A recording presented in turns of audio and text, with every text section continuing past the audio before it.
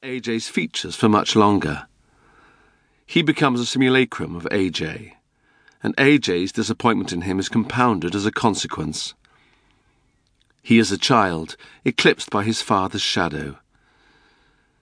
Now he, this child, is watching AJ as AJ stands in the Eden in Bishop Auckland, admiring the new lights, the upholstered rows, the gilded paintwork, just as AJ will stand in the Royal in concert, in the Royal in Blyth, in the Tynemouth Circus in North Shields, in the Metropole in Glasgow.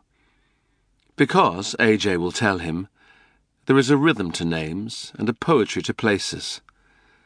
Each one saved from the dark by AJ the impresario, AJ the dramatist, who invents plays to draw the crowds to his venues, words tumbling from him so fast that AJ can barely write quickly enough to bind them to the page before they drift away.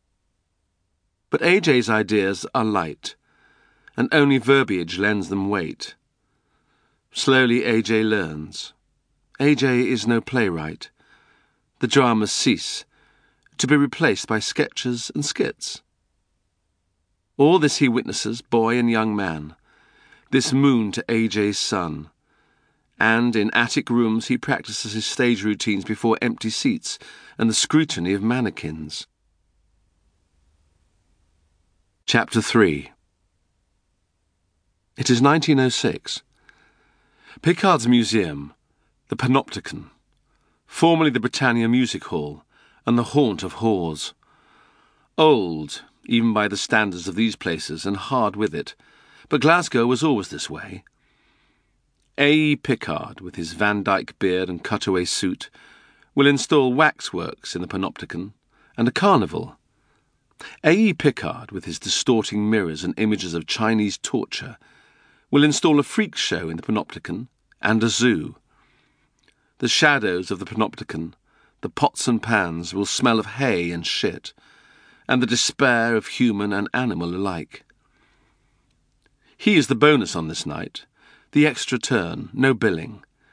He is 16 years old, and is wearing clothes liberated from AJ. He shortens and patches, he tucks and cuts, all in the same room in which he perfects his turns.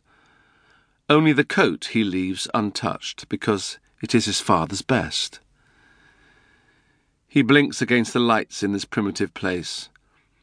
No seats in a room that can billet only a trio for musical accompaniment, and poor scrapings at that.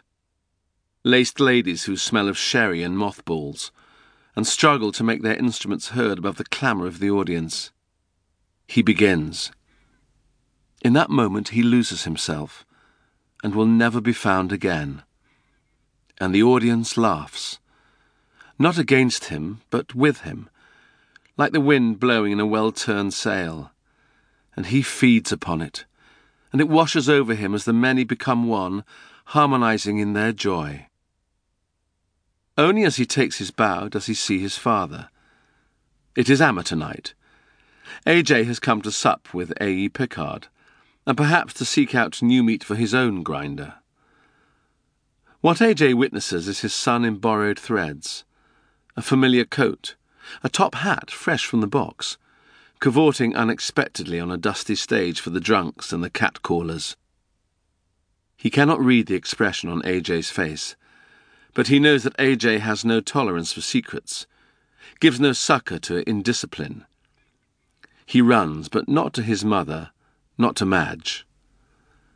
And later, as he tries to recall the scent and the beauty of her, and later, as he searches in vain for her grave, its marker lost, and later on the set of the Oceana Apartments, he will think that he should have run to Madge more often, because as he treads the boards of Pickard's Museum, the final sands are already funneling through the hourglass of his mother's life, and she will be dead within 2 years.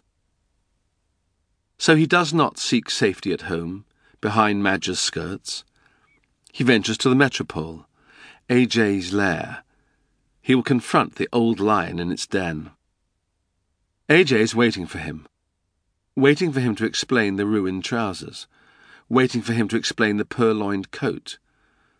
The top hat is gone. He loses it in his flight from the stage.